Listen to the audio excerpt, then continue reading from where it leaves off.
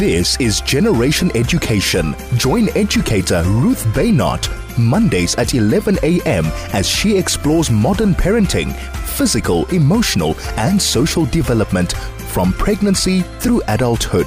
Mondays at 11 a.m. right here on 101.9 High FM.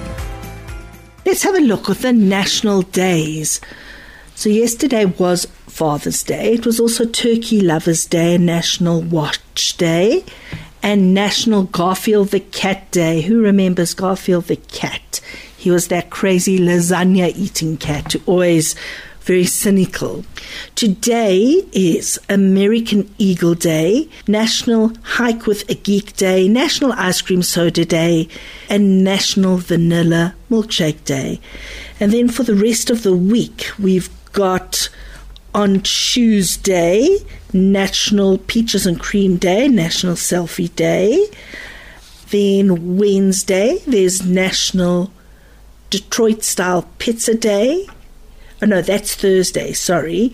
Wednesday is National Chocolate Eclair Day and National Kissing Day. And also National Onion Rings Day. So don't go eating onion rings, then chocolate eclairs, and then go kissing.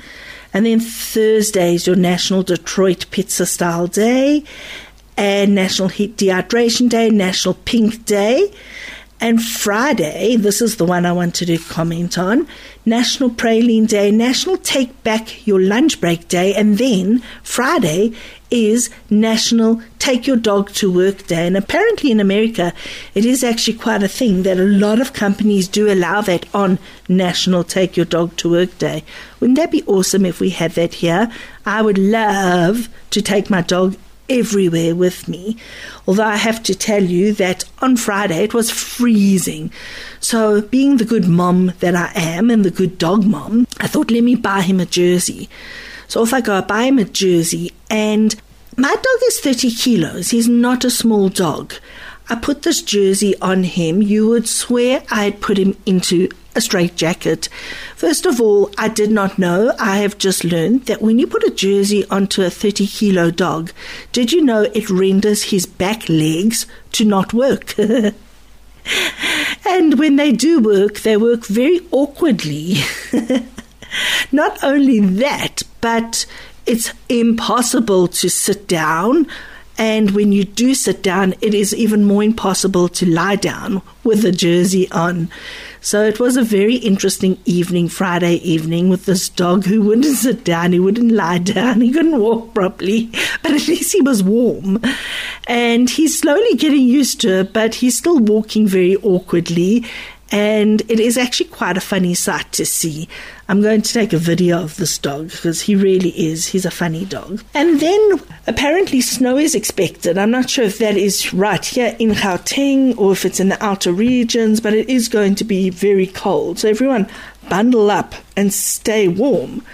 And if you're wondering what meals can you make this week, I was actually looking up some really lovely ideas and recipes, and let me go through them with you. So let's just see here. Let me get to that page.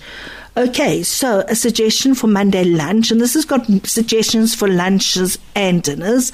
I'll go through most of them, especially the really yummy ones. So this Monday lunch, it's crunchy fennel, celery, and Granny Smith apple salad. Ooh, I love Granny Smith's apples. And obviously you chop this all up, add a little bit of oil and lemon juice, or if you prefer more creamy, do a bit of mayonnaise, and that's really a lovely salad. If you want to add a bit of protein, you can add maybe a bit of nuts or maybe some tuna or chicken. So you can really have fun with that, and tasty. That's really nice. And then for supper, what about some hake with curry and coconut milk? Or if you don't like curry, just grill yourself some hake, make yourself some delicious veggies, and there you have it. Hake, veggies, and if you want a bit of rice, or if you want to do a potato on the side, or just keep it all very simple, go for it. Really delicious, that. Then let's look at Tuesday. How about a falafel salad? And they suggest the bulgur wheat and falafel salad. I must be honest, I myself haven't really ever cooked with bulgur wheat. I've most certainly eaten it, and it is delicious. I need to actually become more creative and more diverse, I suppose that would be the word, in the kitchen. I always find that I do the same thing, the same boring stuff, because I'm always in a rush. But I want to try and start getting a little bit less boring, more creative. And this Lebanese salad will definitely awaken the taste buds. The ingredients you need is your bulgur wheat, 100 grams, tomato, a bunch of mint, parsley, red onion, olive oil, lemon juice. If you want to add raisins, some people I know don't like raisins. You can leave them out, salt and pepper. Chop it all up. And there you have it. And of course your falafel balls. And the falafel is your protein, which is really great. And then for dinner in the evening, what about some pasta with salmon? And one of my favorite pastas is a tagliatelle. So what you can do is take your salmon steak, which you can either grill it, or if you want to cook it in a bit of cream with a bit of onion and garlic powder, salt and pepper, a little bit of white wine, lemon juice, and some Parmesan cheese. That is also absolutely delicious.